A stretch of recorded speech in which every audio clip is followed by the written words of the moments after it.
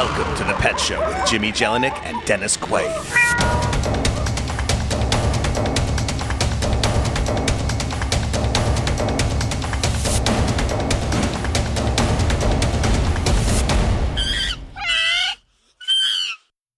Hi, you're listening to the very first episode of The Pet Show. Think of this as your weekly news source for the brave new world of emerging pet culture. What is that? Emerging what? It's simple. With the rise of social media has come an entirely new pet ecosystem with its own content, celebrities, and economy. This is what we're here to talk about. So yeah, famous pets, viral cat videos, memes, and hype dogs, luxury pet spas and canine shampoo.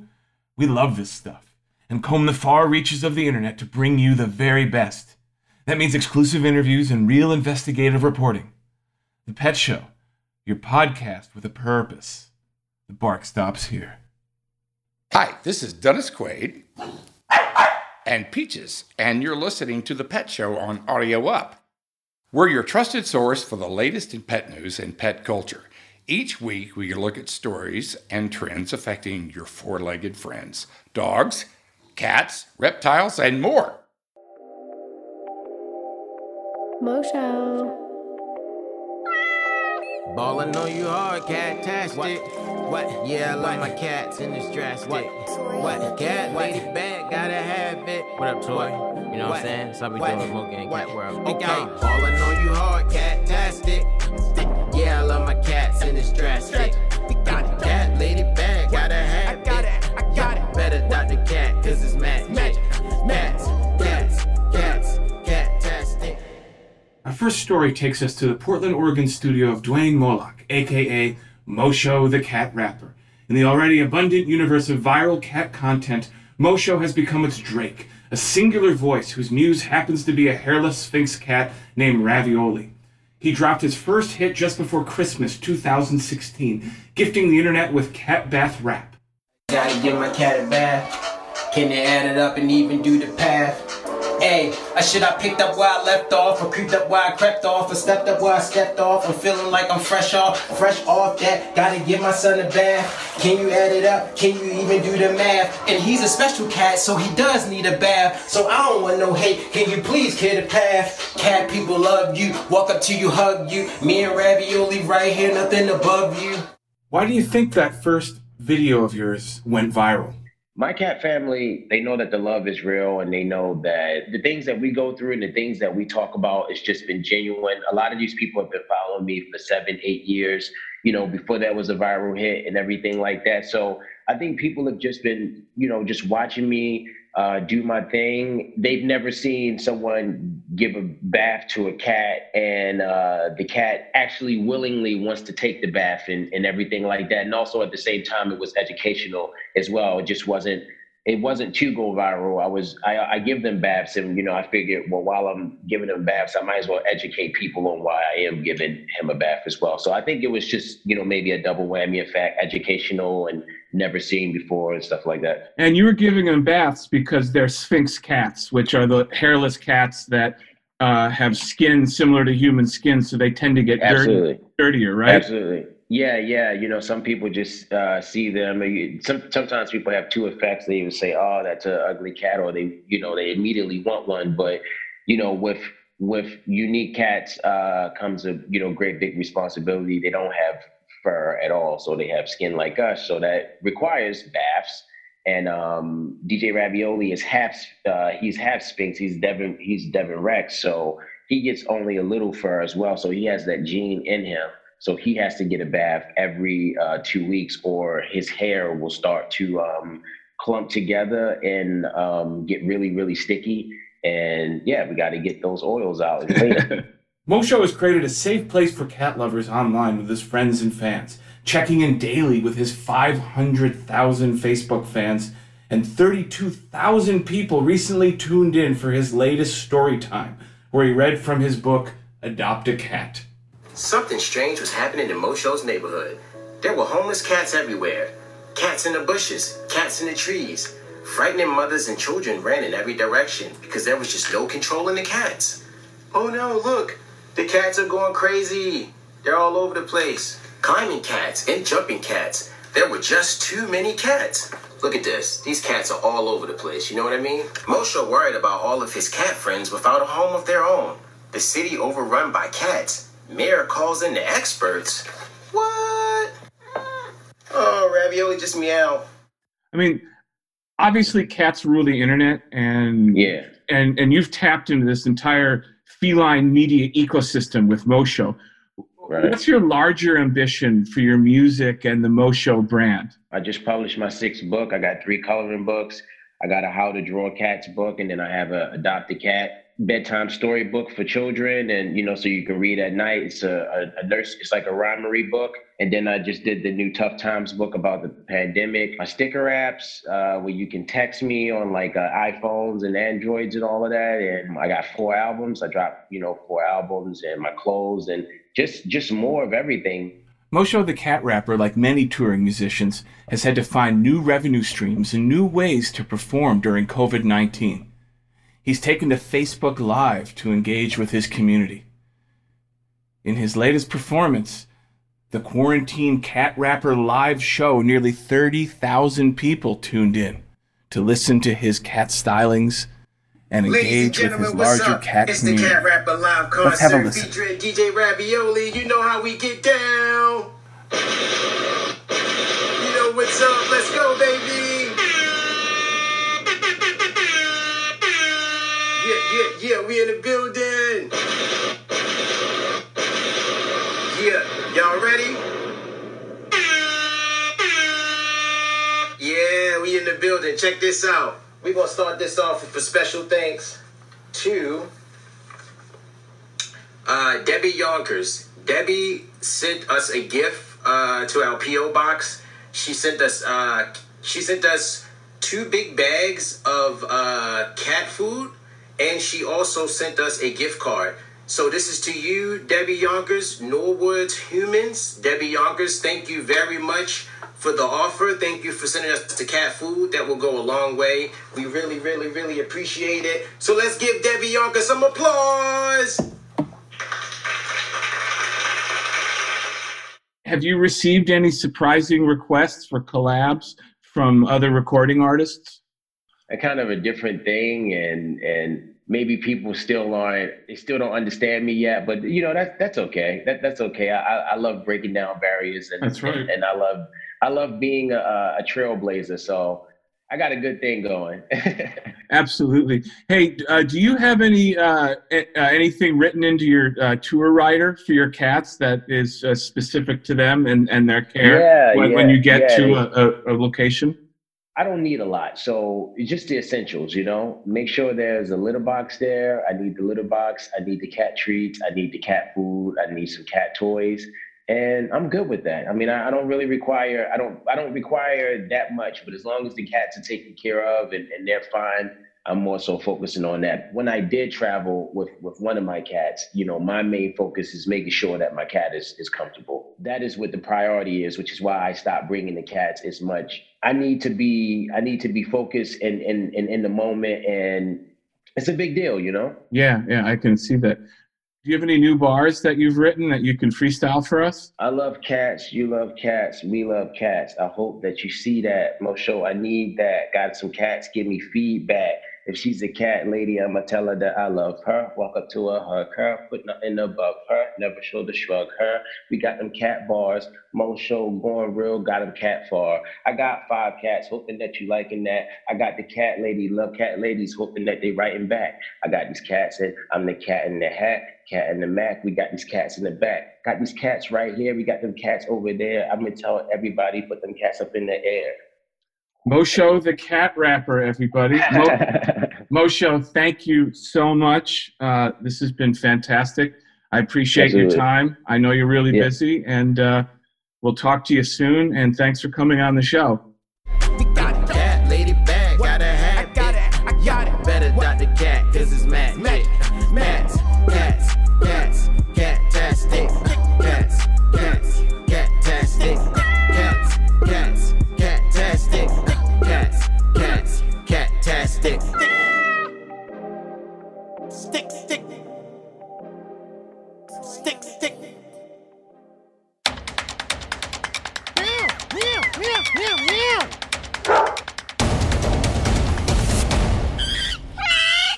Hey, Peaches.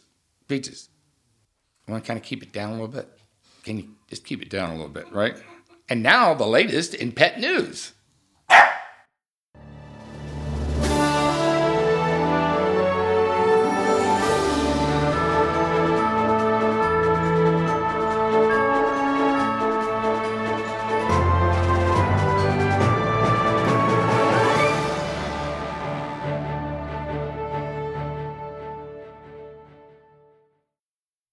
Do you ever wonder if your dog, or your cat for that matter, watches television? If you've ever seen them watching the ball go back and forth during a Wimbledon broadcast, you know that they do. But what about other programming? For example, do they watch commercials? What about scripted programming? According to a recent article published by Mental Floss, they do, just not in the way that you thought. In 2012, a television commercial aired in the UK for Baker's dog food that was conceived and produced specifically to attract the attention of dogs. The spot used high-frequency sounds that are inaudible to human ears. In theory, the dog would be so captivated by the advertisement that owners would take note and perhaps purchase Baker's for their next meal. For dogs who love meat, there's a meal that's 100% complete and balanced. Baker's Meaty Meals.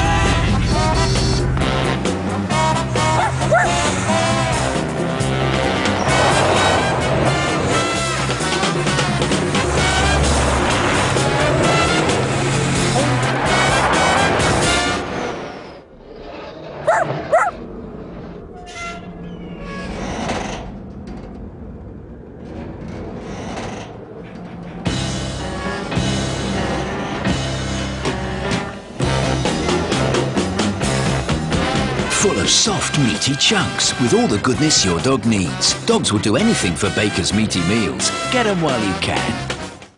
This didn't quite work.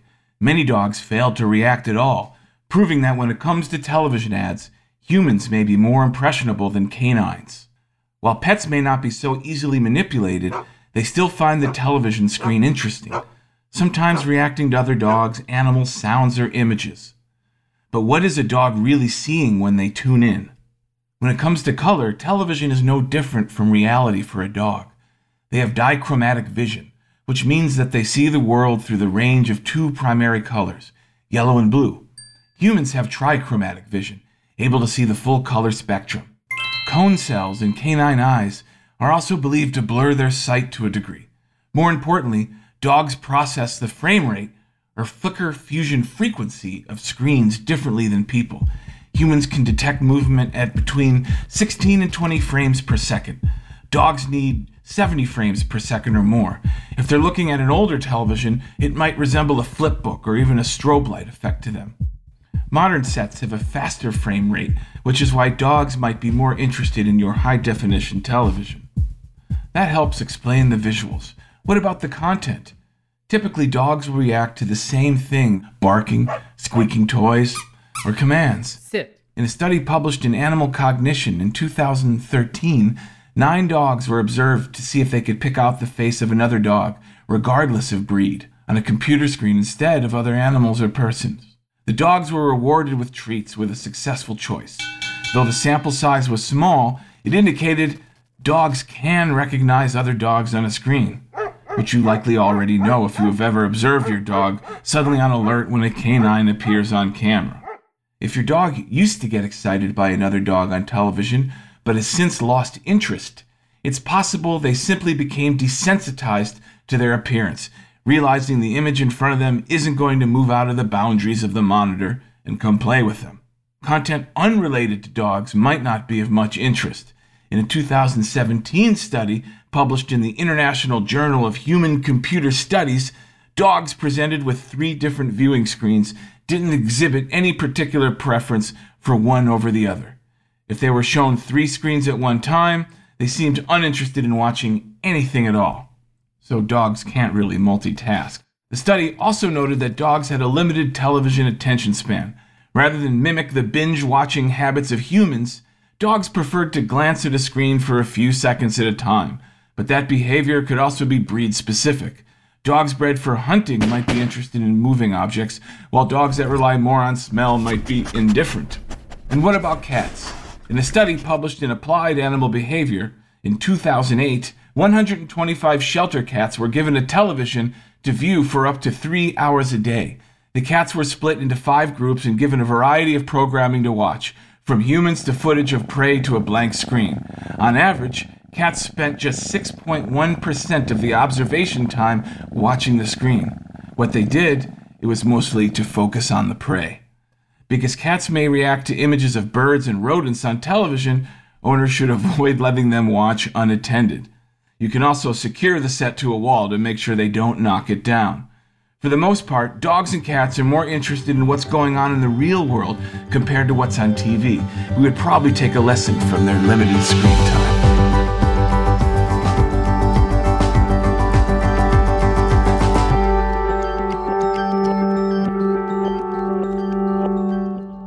Now for all you ASMR freaks out there, here's a cat purring.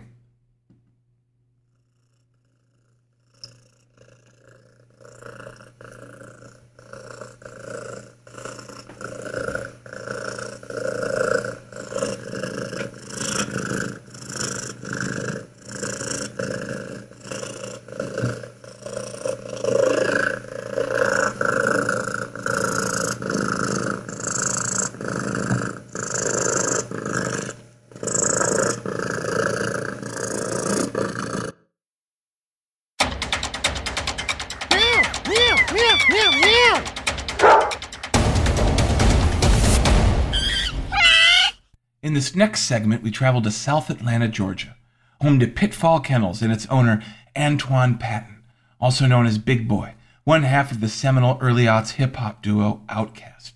Pitfall serves as both a traditional kennel where people board their pets and full-on breeding operation run by Big Boy's younger brother James, who since the late 90s has been in charge of the operation, which over the years has become a sort of canine mecca for hip-hop stars, professional athletes, and celebrities looking for purebred pits and French bulldogs.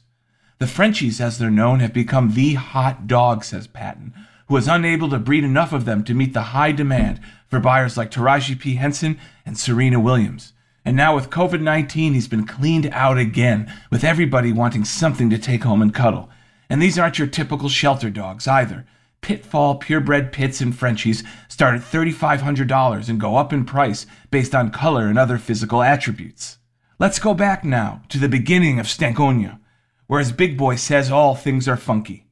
It was here in a one-bedroom apartment in Atlanta that Big Boy was living with 4 pit bulls when he had the idea to start the Ritz-Carlton for dogs.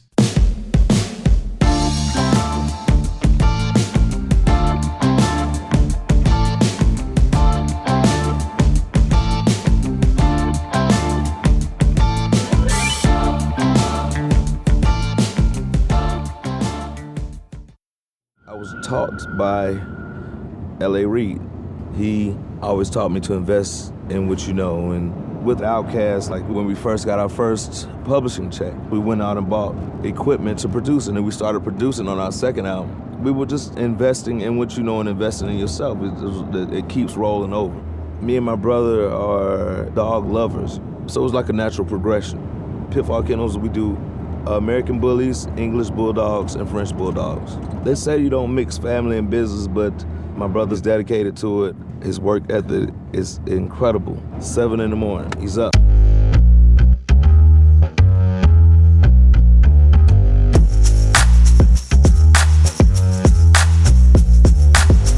Early in the morning, you come out here, let them run around, let them play, exercise a little bit, feed them, clean up, pressure wash the kennels out. It's an all-day operation for me. It never stops. No days off. With Big Boy serving as the spokesperson for Pitfall Kennels, James runs the day-to-day operations, where he's become the de facto seller of pit bulls and Frenchies to celebrities all over the South. Let's take a listen as he lists some of his more famous clientele. More famous clientele, back in the day, the first one, what I say was, I think Usher Raymond bought a dog from me, Jermaine Dupri, 50 Cent, matter of fact, the whole G Unit, they bought dogs from us. Maurice White from Earth, Wind & Fire, NFL ball players, a couple of baseball players. I mean, all like all sports. You know, Neil Long just got one, Taraji. Taraji P. Henson, she just purchased a Frenchie for me. I mean, it's just, list goes on, man. I mean, I'm sure. Did the entire G Unit like roll up on Pitfall at the same time and buy dogs? Like how did that work? I actually rolled up on them. You know, they was actually here for like a tour that they did. They was staying at the matter of fact, they were staying at the Ritz-Carlton on P Street. And they just took the pups with them on the tour bus and away they went? Yeah. Yep. That's how we know. No, actually I met them at the Ritz-Carlton, and the next day I went to the venue to meet them to actually drop the pups off at the venue. So it was like just behind, you know, the trailers and stuff with the puppies and everything. It was cool, man. It was nice. Right on. Did they get Frenchies or pits? Like pit bulls back then. That was the pit bull days. And I saw a video that you posted with Rick Ross. What kind of dog did he buy? He got a pit too. Yeah, I forgot Rick Ross. Yeah, shout out to Rick Ross. He actually came out here to the facility and, you know, handpicked his dog. Yep. That was cool. Is he a dog lover? Is he big into canines? Is that why he came out? Yeah, he is. He definitely is. He got that dog, and then he came back and, you know, was looking at another dog to get. I think I actually sold him 2 dogs actually. So yeah, he's a big, you know, he's big into canines. Yeah, he loves dogs. What's the dog's name? I don't even know. I don't remember what he named the dog. I'm not even sure. But I know 50 Cent's dog name was Dollar though. I do remember that. Can't forget that dog's name. Dollar? Yeah, that was 50 Cent's dog's name. His name was Dollar. That's great. James goes on to tell me that his clients who only used to want pit bulls are now clamoring for one thing: French bulldogs. It's now become the de facto dog of hip hop. Over the world, basically, not even just hip hop. It's just everybody. These Frenchies have really just taken over. Like when it comes to dogs, to pets. I mean, when I got into the, you know, breeding back in, probably like 10, 12 years ago, it wasn't so popular. You know, everybody wasn't on. So I was doing bulldogs. I was English bulldogs also. So I mean, it was popular, but it wasn't as popular as it is now. Like everybody who had the bullies is now trying to, you know, get into the Frenchies. Is that because they're smaller? Like it's like an easier dog to take care of? I think so, because you can travel with them, low maintenance, you know, not very, very hard to take care of them. And they're inside dogs. And you can, like I said, you can travel with them. You can put them in like a little carry bag and just hop on the plane and take them with you wherever you go. Or you can travel with them in the cars and everything. In 2016, looking to expand his canine empire, Big Boy partnered with pet product entrepreneur Bobby Panter to release a line of canine shampoo.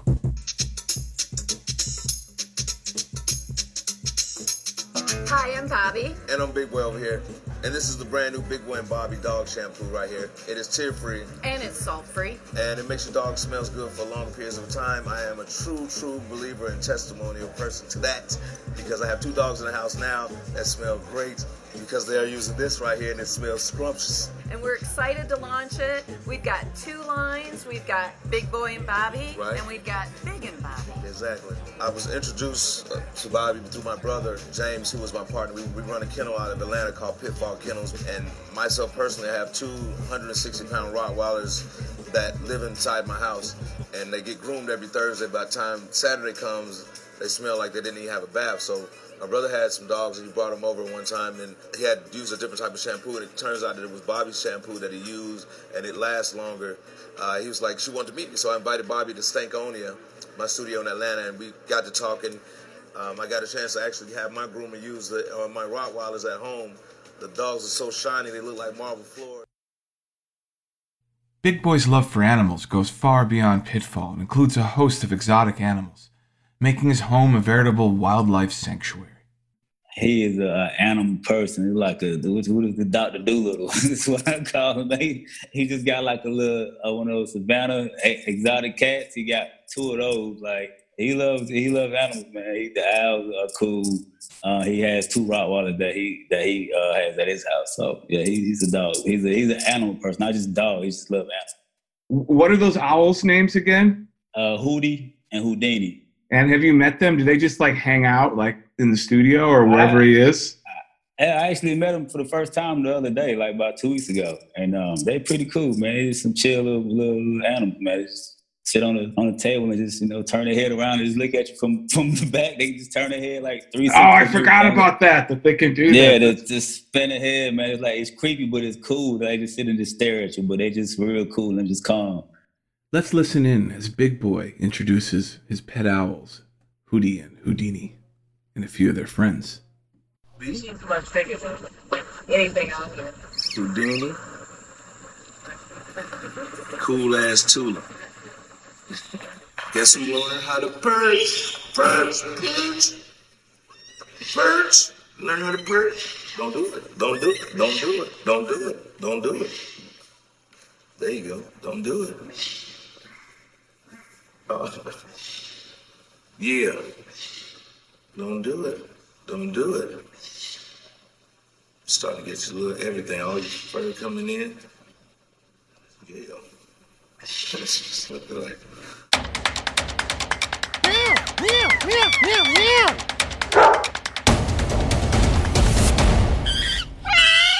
And now to answer questions about your pet's health, it's Ask a Vet. This week we talked to San Diego veterinarian Dr. Ruth Ann McPeet, also known as the Pet Vet on Good Morning America. Let's hear what she has to say about common pet ailments. Okay, we've got Dr. Ruth Ann McPeet here. Dr. McPeet, I want to touch on a subject here that I think is going to be important to a lot of our listeners. We're stuck at home, we're stuck inside with our pets, and some of us are consuming a lot of edibles.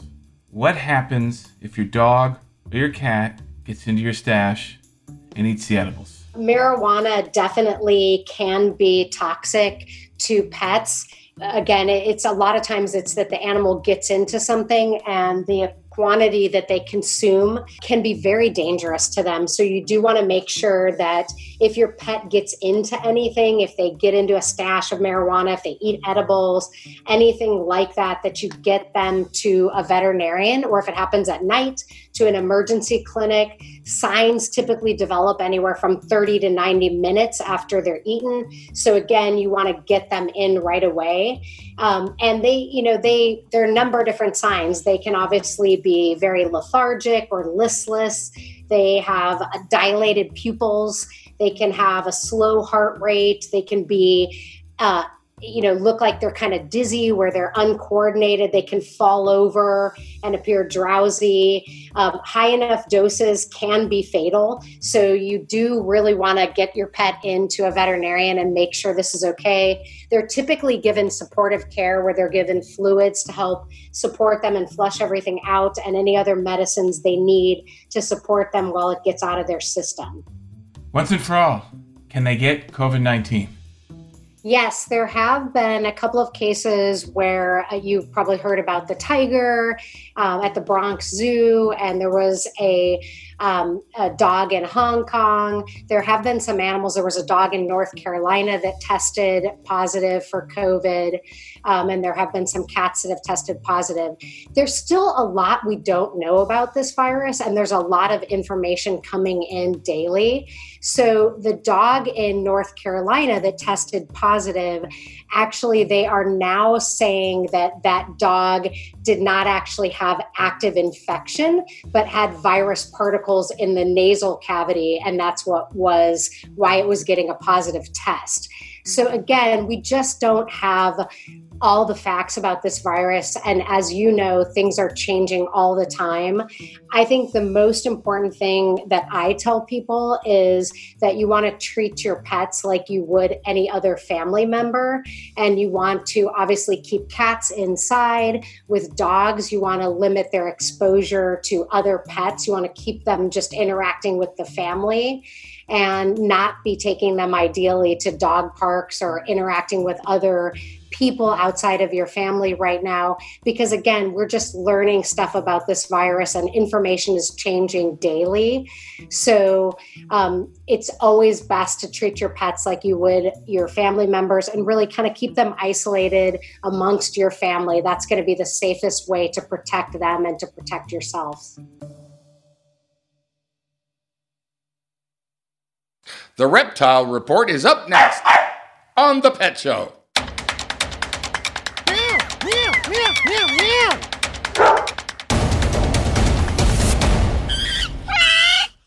Enough is enough! I have had it with these snakes on this plane! Everybody strap in! I'm about to open some fucking windows. Let's talk about reptiles.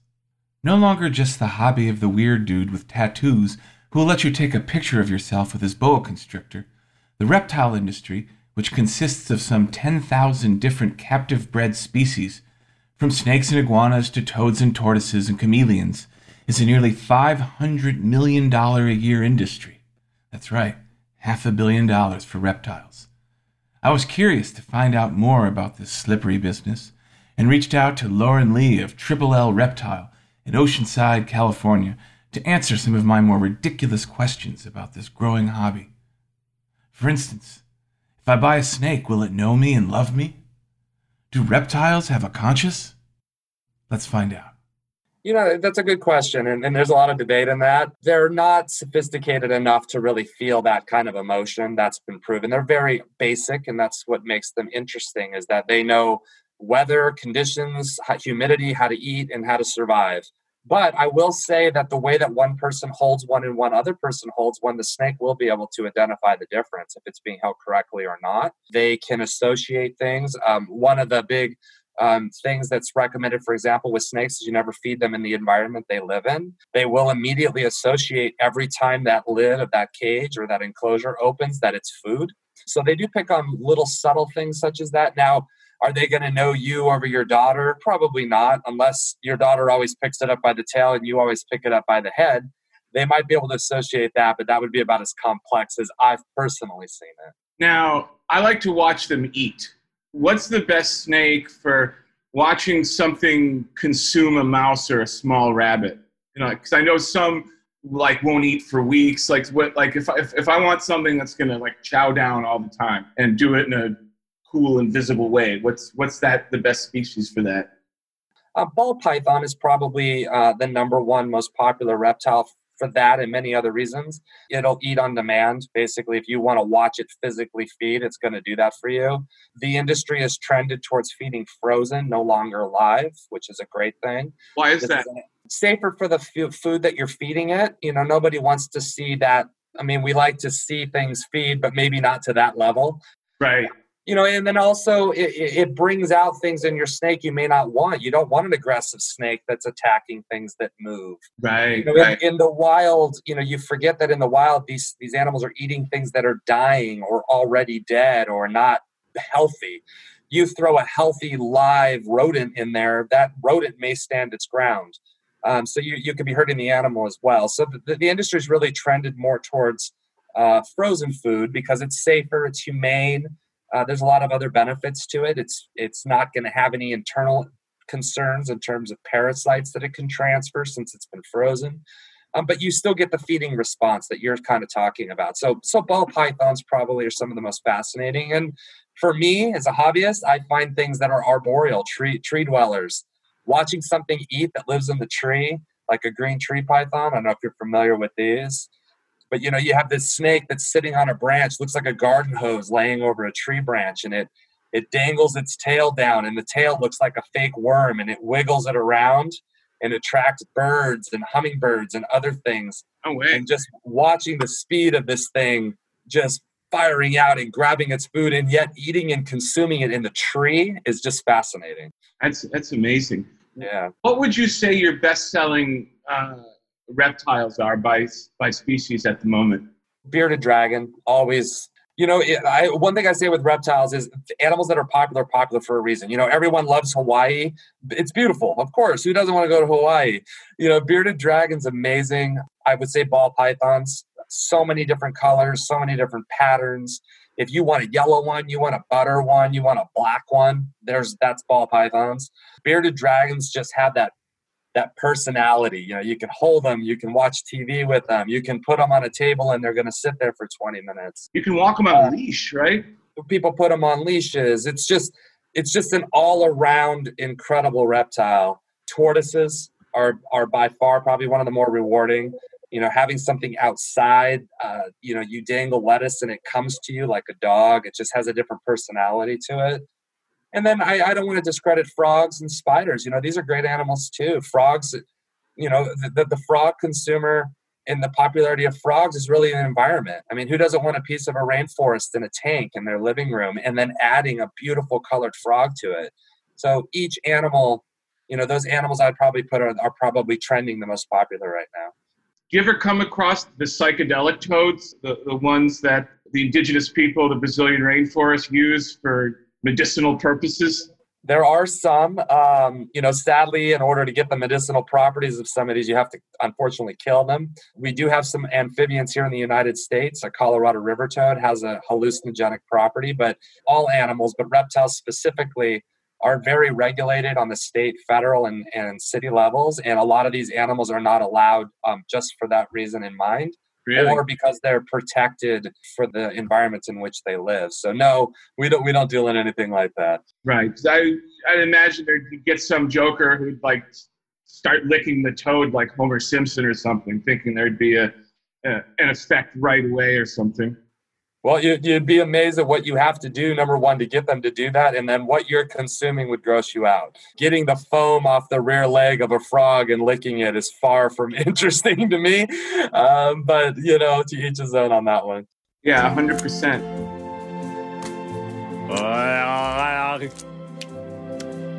Nothing. Here we go. Yeah. Homer? Huh? What the? Hello? Is there anybody in there?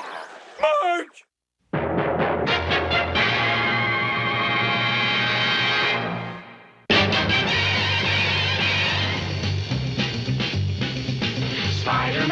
Spider-Man does whatever a spider can. Spins a web any size. Let's talk about spiders. I'm fascinated with tarantulas. Do they make good pets? Yes, it's a great, very emerging group of owners. The hobby has always been there, but it's kind of always been on the back burner, and it's starting to now move more, like I kind of suggested earlier on our talk. It's becoming more of an acceptable, if your 8-year-old says, "Hey, I have a red-knee tarantula at home," it's as normal these days as having a hamster. Tarantulas are really good pets, but it's one of those animals you really want to go to a show, a store like ours, or really research out the animal that's best for you, because it's a massive category. Tarantulas, there's probably, I just throw a figure out, but I could easily rattle off 2,000 of them to you that are just commonly around in the pet trade. 2,000 separate species of tarantulas. Correct. Wow. That are just ones that you might actually be able to purchase, not including the other multiple thousands that are out there. But, you want to be concerned with, is it something you want to hold? Is it something that's fast? Is it something that's aggressive? Once you figure these out, there's always a tarantula that's perfect for someone. It's just figuring that out. So, for example, a red-knee tarantula, a rose hair, Guyana pink-toe, Honduran curly hairs. These are all great pets for easy habitats. You can hold them, can feed them from tongs. Where an Indian ornamental spider would be something you would never, ever be able to even touch, but is incredible to look at. That sounds great. What do they eat? The tarantulas that you sell in your stores, what kind of species is that? And then what do they require from a habitat standpoint, and what do they eat? Big question to kind of generalize it. Most of them are going to be insect eaters, crickets, worms. Bigger species can eat cockroaches, even up to mice. There's some species that can even eat adult or larger rodents. Goliath bird eaters, for example, can get the size of a dinner plate. Those are available in stores like ours. Habitat, the nice thing I think that really draws people to tarantulas is their habitats are small. They don't need big space. In fact, they actually stress out in larger spaces. So if you have a spider, let's say that's 4 to 5 inches, it would be perfectly fine and maybe just as small as a 5-gallon tank. Because think about the wild, the spider's not going to leave its web. It's not going to go far from where its home is. The basic overall habitat for a spider, most people are using products out there called eco-earth or plantation soils, things that hold moisture. They look a lot like a soil. You don't want to use a soil from a hardware store. You definitely want to purchase it for specific spider use, because there are things in soils that can be harmful that we add to potting soils and things. Hiding burrow, small water dish, very little heat, if none at all, depending on where you live. And again, another thing that really makes them popular is they don't require a lot. They don't need special lighting. They don't need a lot of heat. So we find that people that really kind of dive into the hobby of tarantulas and owning those generally don't own one. They own 12 because they're so easy. You can put them on a bookcase, feeding them a cricket, maybe 2 a week at most. Again, super, super easy animal. Now, I keep hearing about people who are trying to bring different pets on airplanes as comfort pets. You've got like comfort chickens and comfort dogs. Like, have you heard anybody of trying to get a permit for a comfort reptile? We have. Article that went around a couple of months ago about someone trying to get a monitor on an airplane as a comfort animal. So yeah, there are those out there. And I will say that even in our stores, we do have some people that I think, I wouldn't say comfort, but people that have different disabilities that find a lot of comfort in reptile ownership because it is an animal that you can not have to hold to keep it. You don't have to walk it. You don't have to clean up after it. And there is a lot to be said about interacting with an animal, even in an enclosed environment. So we see a lot of that, but not in terms of airplanes and buses. It lives 50 feet beneath the streets. It's 36 feet long. It weighs over 2,000 pounds. And it's about to break out.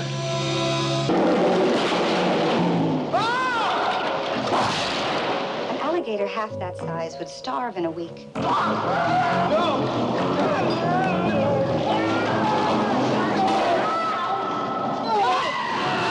He kept coming up with some garbage about alligators in the sewers.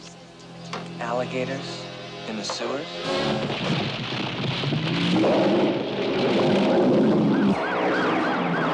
Once it escaped, there was no way to stop it.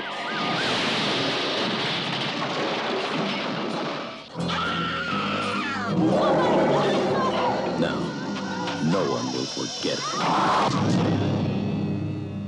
Alligator.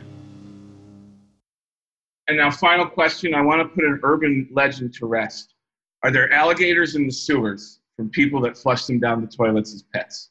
I hear stories of it. I've never seen it or heard of it in terms of print form. I have heard of snakes popping up in apartment toilets, but not alligators. Excellent. So I think that urban legend is gone. And, oddly, most states don't allow the sale of alligators any longer. So that legend of the 70s and 80s when you used to be able to pick up a publication and go to the classifieds and send 50 cents to Florida and they'd mail you one. Those days are long since past, but those days did exist at one time. And there you have it, folks. Lesson for today. Don't lick toads. There are not alligators in the sewers. And tarantulas make great pets. Talk to you later.